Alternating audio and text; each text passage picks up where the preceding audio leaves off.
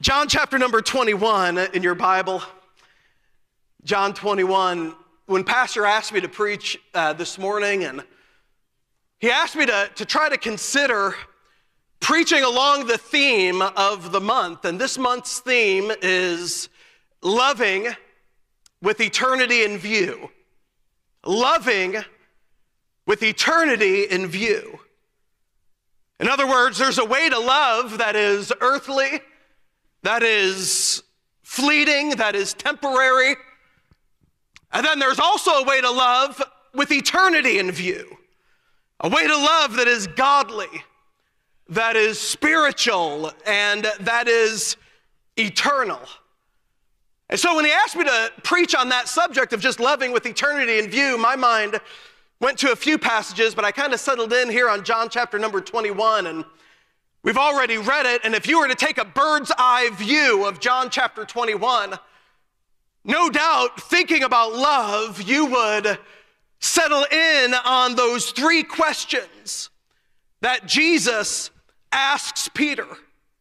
The conversation that Jesus has, where Jesus looks at Peter and he says, "Peter, lovest thou me more than these?" And he asked Peter that, of course, three separate times. "Peter, lovest thou me more than these?"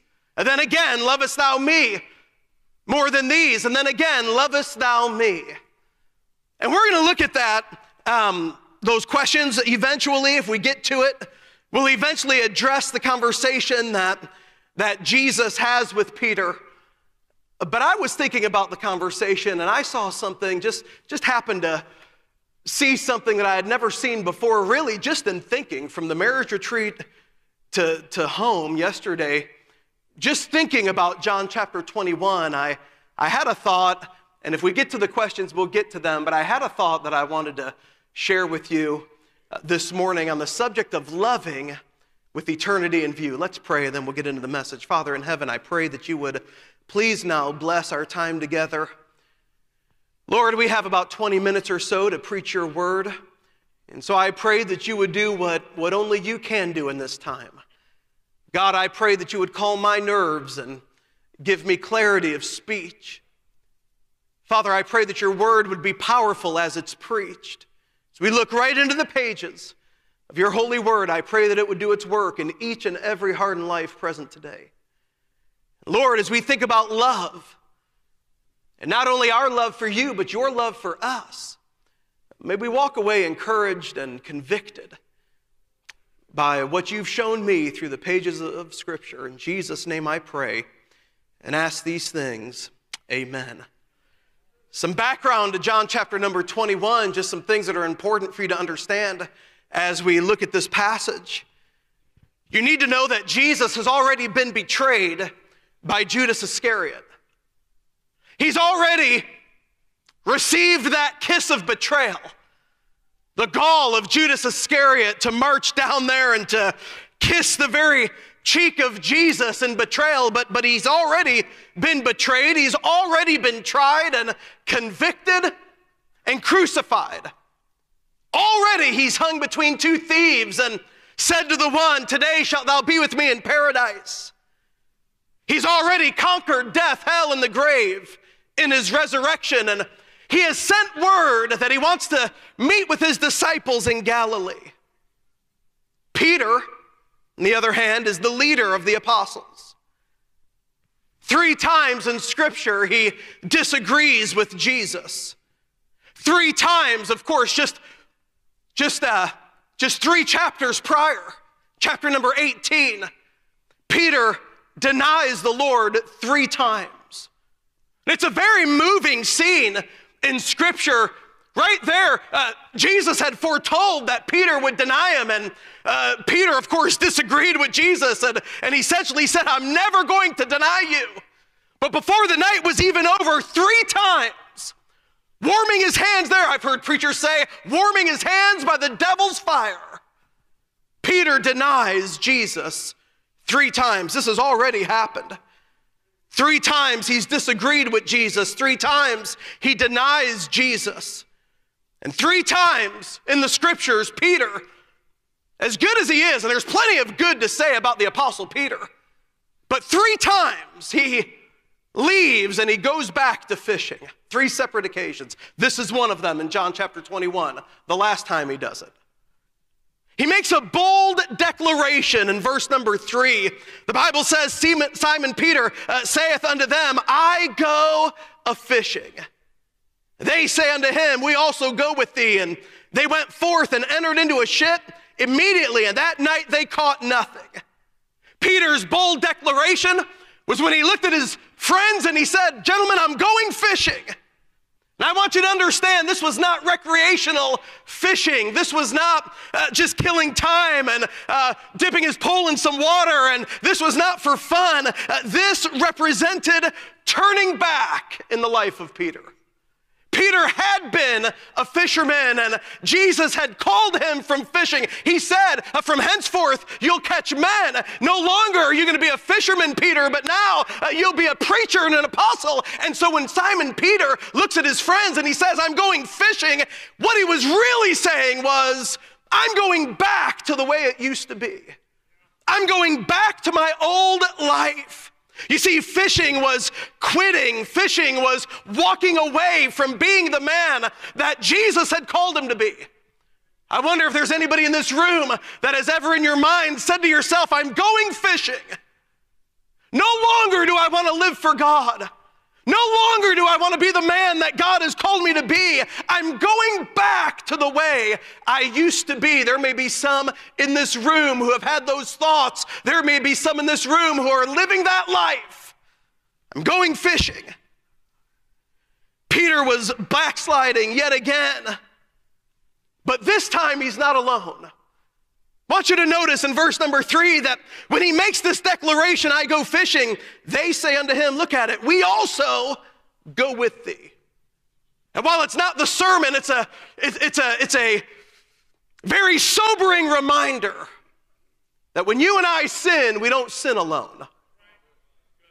When you and I make choices to go back to the way it used to be, you never make those choices alone.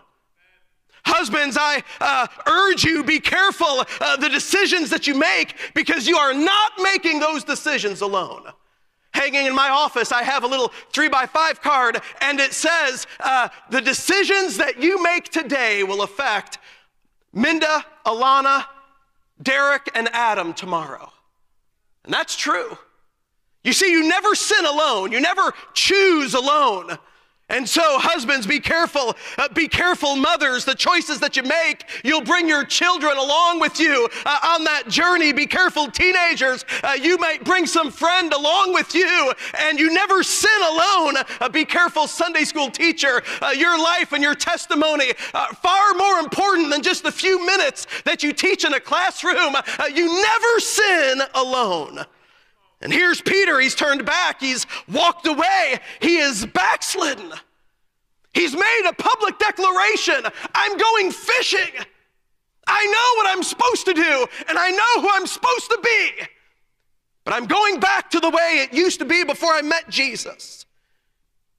And the thought that hit me is this thought.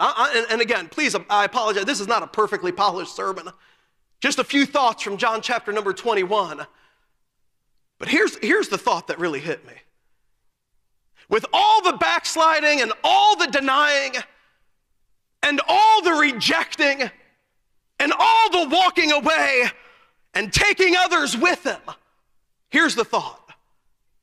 Jesus is still loving Peter. Now I want you to think about that for a moment. Here he says, I'm going fishing and I'm walking away, and he brings others with him. But as you read this chapter, what you're going to see is that Jesus is still loving Peter. This morning, I want to focus on Jesus' love for Peter. Jesus is loving Peter because Jesus is still working in Peter's life.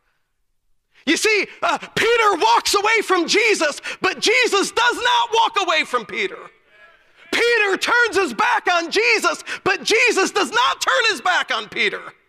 You see it right there in verse number 4. But when the morning was now come, Jesus stood on the shore, but the disciples knew not that it was Jesus. I see Jesus working in Peter's life, and watch this. Peter didn't even know that Jesus was working. You know, often when we turn back, it is hard to recognize the workings of God in our life. Often when we make decisions to backslide and to sin, it is hard for us to realize that Jesus is still there and that he's still working and that he's still speaking and that he's still trying to pull us to him. But my friends, I promise you, no matter what condition you find yourself in this morning, Jesus is still working in your life. He's working to get your attention. He's working to turn it all around. He's working to refocus your eyes on him and on eternal things. I can remember my senior year in high school.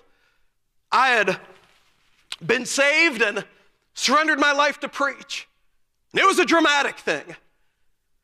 For a few years there, I lived for the Lord.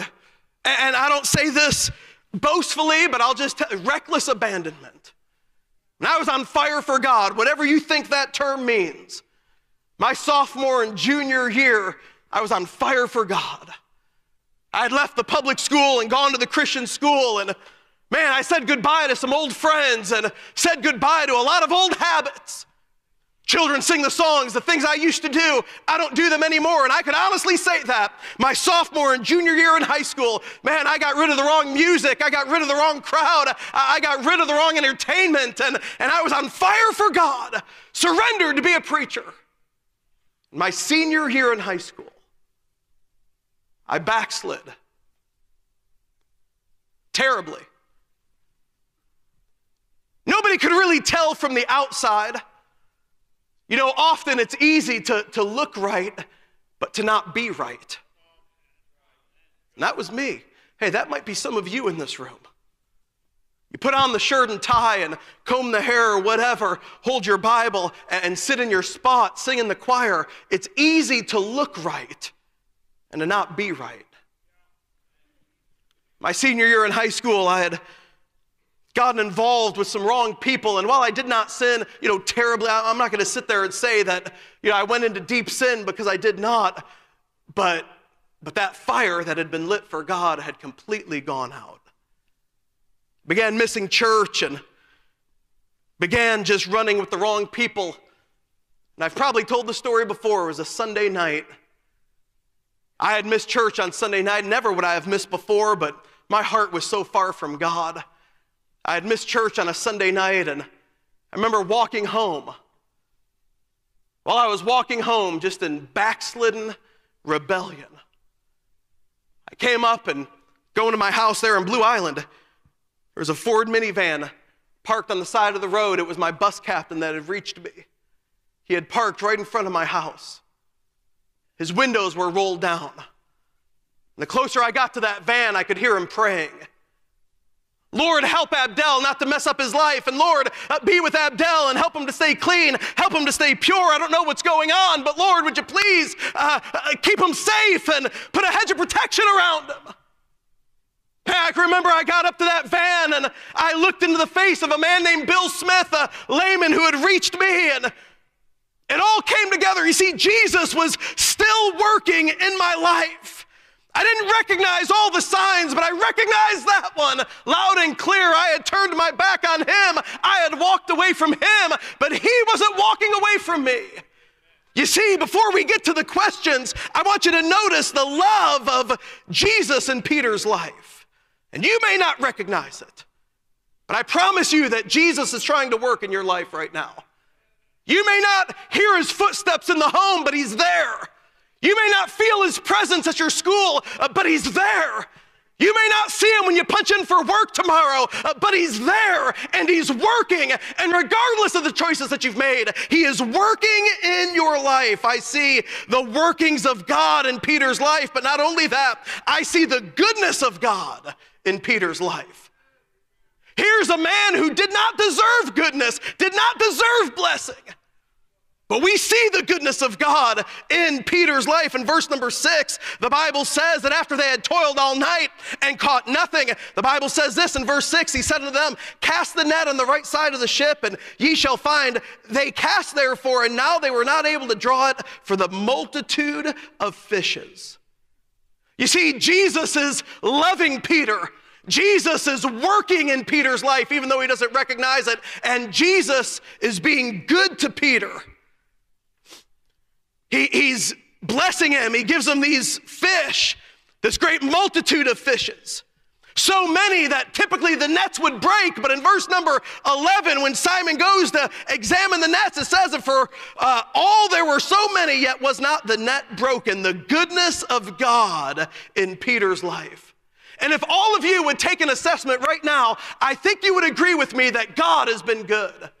God's been good to me. Hey, if you're looking at one person that God has been good to, God has been good to me and God has been good to you. Kids that love me, a ministry the Lord's given to me, a wife that I do not deserve, friends in this room, and frankly, around the world, and all because of the goodness of God. You see, the workings of God in Peter's life, the goodness of God in Peter's life, but I see something else. I see the reminders that God sends Peter's way. Peter is coming to land. He's fished all night. He's tired. He's wet from the spray of water. He's cold. He's weary. And the Bible says in verse number 9, as soon then as they were come to land, they saw a fire of coals there, and fish laid thereon and bread.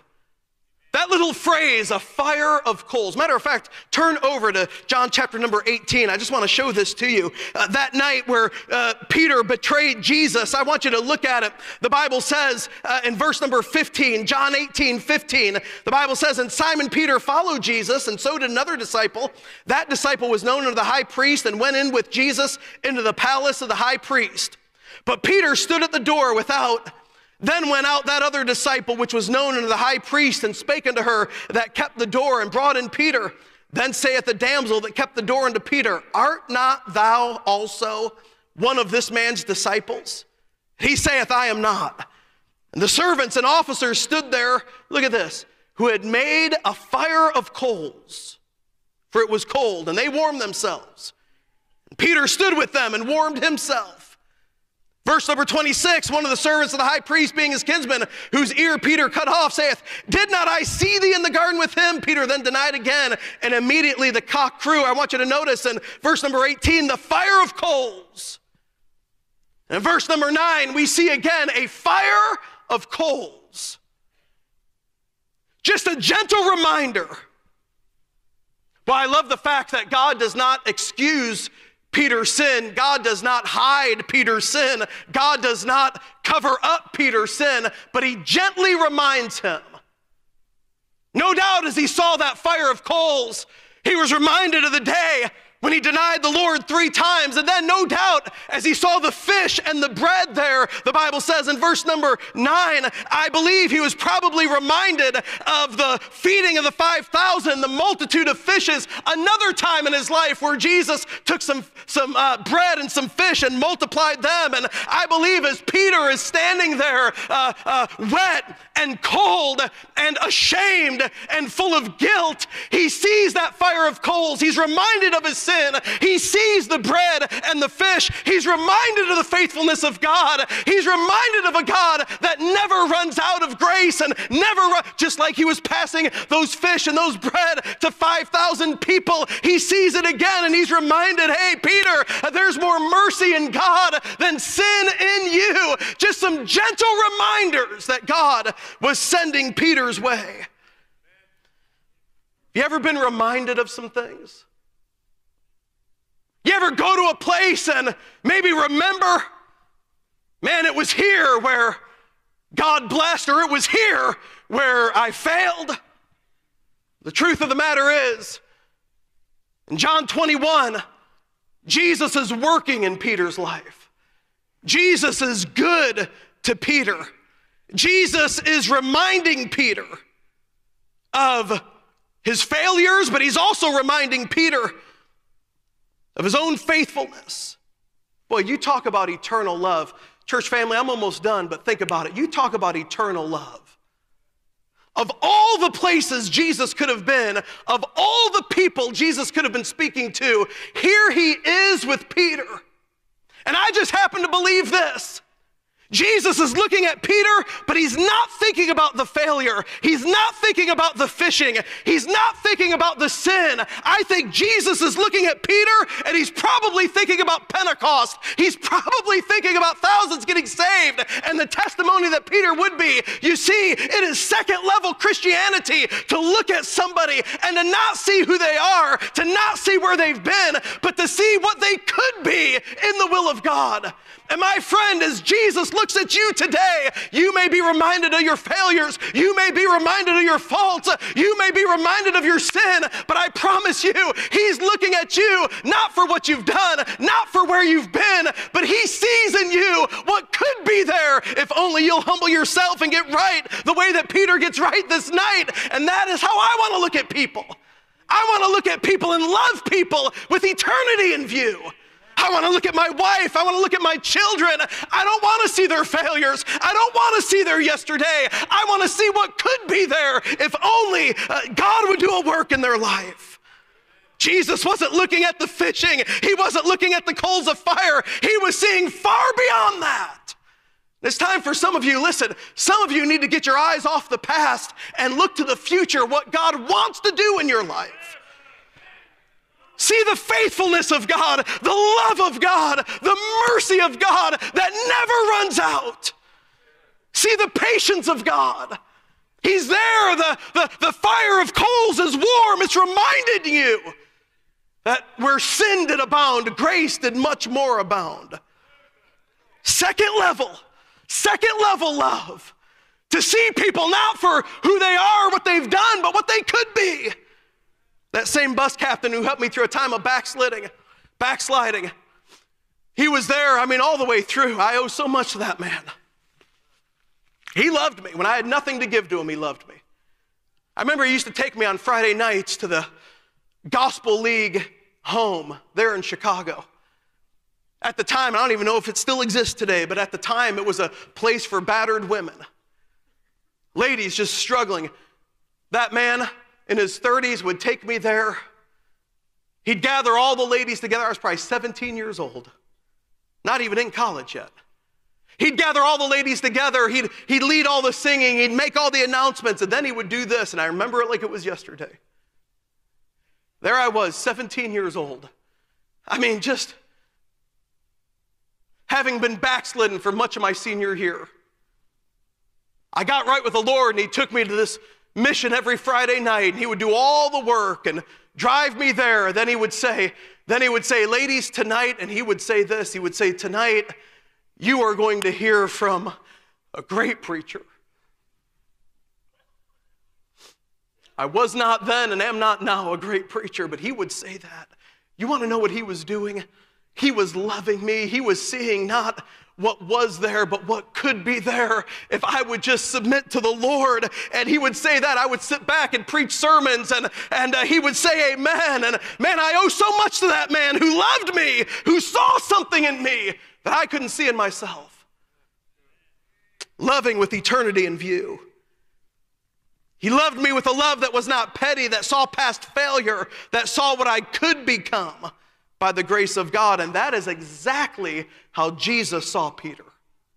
And that is exactly how Jesus looks at you today. He's there waiting for you. He does not see your failure and your sin. He's just waiting patiently. He's not going to excuse your sin. You'll have to deal with it. But he's reminding you that there's more mercy in God than sin in you. The workings of God, the goodness of God. I see the loving of Jesus. And then I see this. Ultimately, the reminders that God sends Peter's way. And then ultimately, the questioning of Peter. And we'll end with this. But I do see the questioning of Peter in this chapter. In verse number 15, the Bible says, so when they had dined, Jesus saith to Simon Peter, Simon, son of Jonas. Hey, by the way, that's his old name. Son of Jonas. You see, Peter had gone back to living that old life. Peter had gone back to that old profession of fishing. And so now Jesus finally, after he's patient, after he waits, after he works, after he expresses his love, after he's reminding him, now he starts to deal with the issue, and he says this to a backslidden Peter: son of Jonas, the man you used to be, living your old life. Jesus used his old name, and he had one question for him, and that's it. He asked the question 3 times, but just one question to consider. And I'm speaking to a church full of people today, and I have no idea what is going on in your life, where you're at in your life. No idea. I have no idea if you're sitting here today living with guilt and shame from sins that have been committed. I don't know. I don't know if you're sitting here today and maybe you've made public declarations like, I'm going to go back and just the way it used to be, and I don't know. But I have one question for you to consider, and it's the only question that Jesus asked Peter. He said, Peter, in verse number 15, lovest thou me more than these? So my question for you today is very, very simple, church. It's so simple, it's embarrassing. Do you love Jesus? I mean, sitting here, sinful, maybe backslidden, maybe a lot of regrets in your past, maybe you made decisions last night that are embarrassing. If Jesus were here, he would not bring any of it up. He would ask you one question: do you love me more than these? I've often thought about what are the these, and I've had long conversations, lovest thou me more than these? What exactly was Jesus talking about here? Was Jesus talking about the friends that surrounded Peter? Did Jesus look at the other apostles that were there, and did he say, hey, Peter, do you love me more than these people? More than your friends? That's a wonderful question to consider, isn't it? Do you love Jesus more than your friends? Do you love Jesus more than your family? Do you love Jesus more than the people that you're surrounded by? People bring problems, and they bring pressures, and sometimes they can cause us to sin and put us in questionable circumstances. But listen, every time we come to temptation, we ought to ask ourselves, do we love Jesus more than these? More than the people, more than the friends? Maybe it wasn't the friends at all. Maybe he was looking at the 153 fish that had been brought in.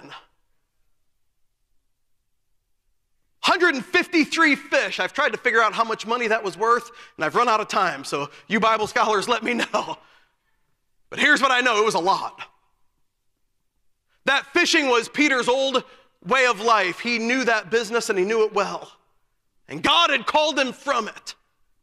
And here he is with quite a haul of fish. They caught fish so that they could sell fish. And here he is looking at 153. So much fish. The net should have broken, but it didn't.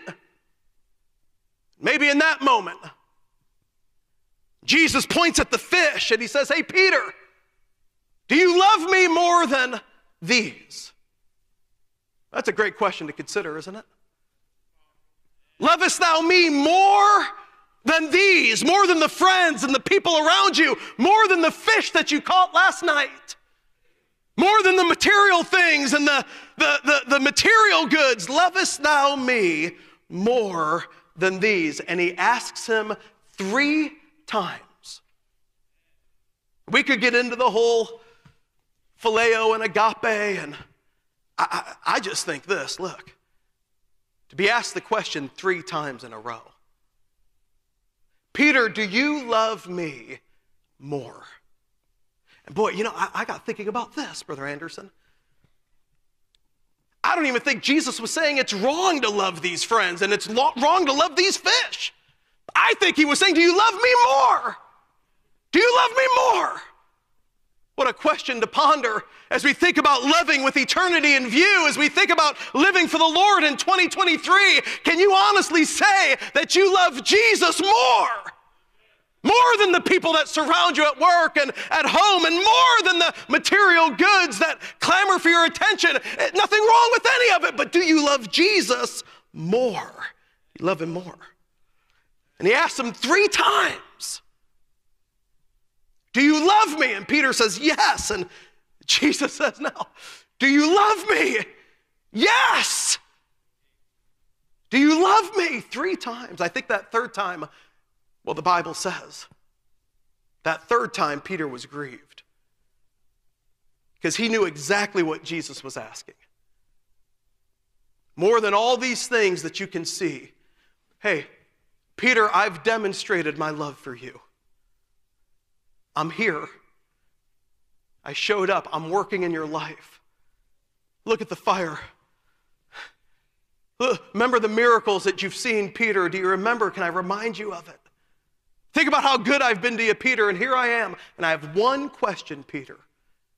Do you love me more? Do you love me more? Peter finally gives the answer.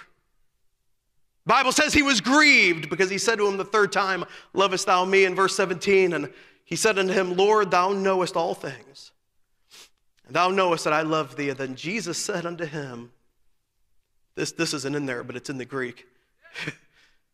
Good. Now feed my sheep. This is what Jesus said. Peter, if you love me, then right now, I want you to serve me. Right now, feed my sheep. Peter, you backslid immediately. You backslid quickly, and now I want you to quickly get right back with God and serve me right now. Feed my sheep. Loving with eternity in view. Seeing not just what's there, what has been there, but what could be there by the grace of God. And serving Jesus immediately. And so I've got a question for you, question for me. Do you love Jesus more than fill in the blank? I'm a bus kid, and so bus kids have a lot of habits, and one of the things they like to do is they like to steal from the church. They steal chips, they steal pop, they steal offerings, they steal all kinds of things from the church. And I can remember as a bus kid, brand new to the church, with a quote, so please forgive me, but I stole a songbook. I brought it home and I would just read the words. They were beautiful words in those songbooks. And page 4 of whatever hymnal I was looking at, I don't know if it's your hymnal or not.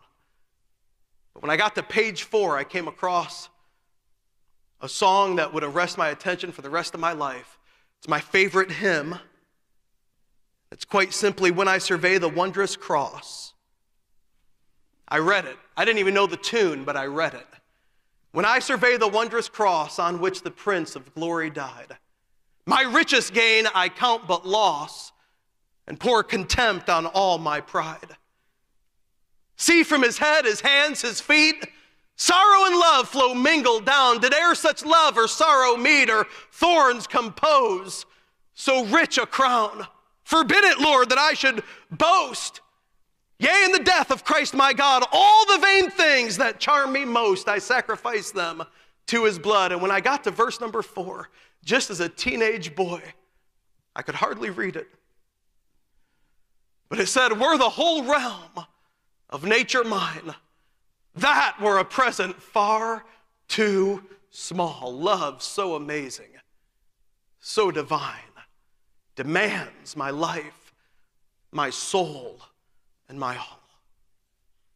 Friends, let me promise you something right now. Let me promise you something. Jesus is working to get your attention. He's there. He's been good to you.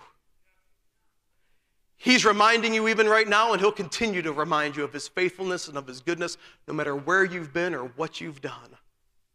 There's some of you in this room this morning, perhaps you're lost. Perhaps you've never been saved. Jesus is not thinking about who you are. He's thinking about who you can become if you would get saved this morning. And maybe you're here and you're backslidden. You have one question to answer, church. That's it. That's it. Do you love Jesus more? Do you love him more? More than what, Brother Judah? Fill in the blank. Answer that question right. Put Jesus in his proper place. Everything else will fall into place. Loving with eternity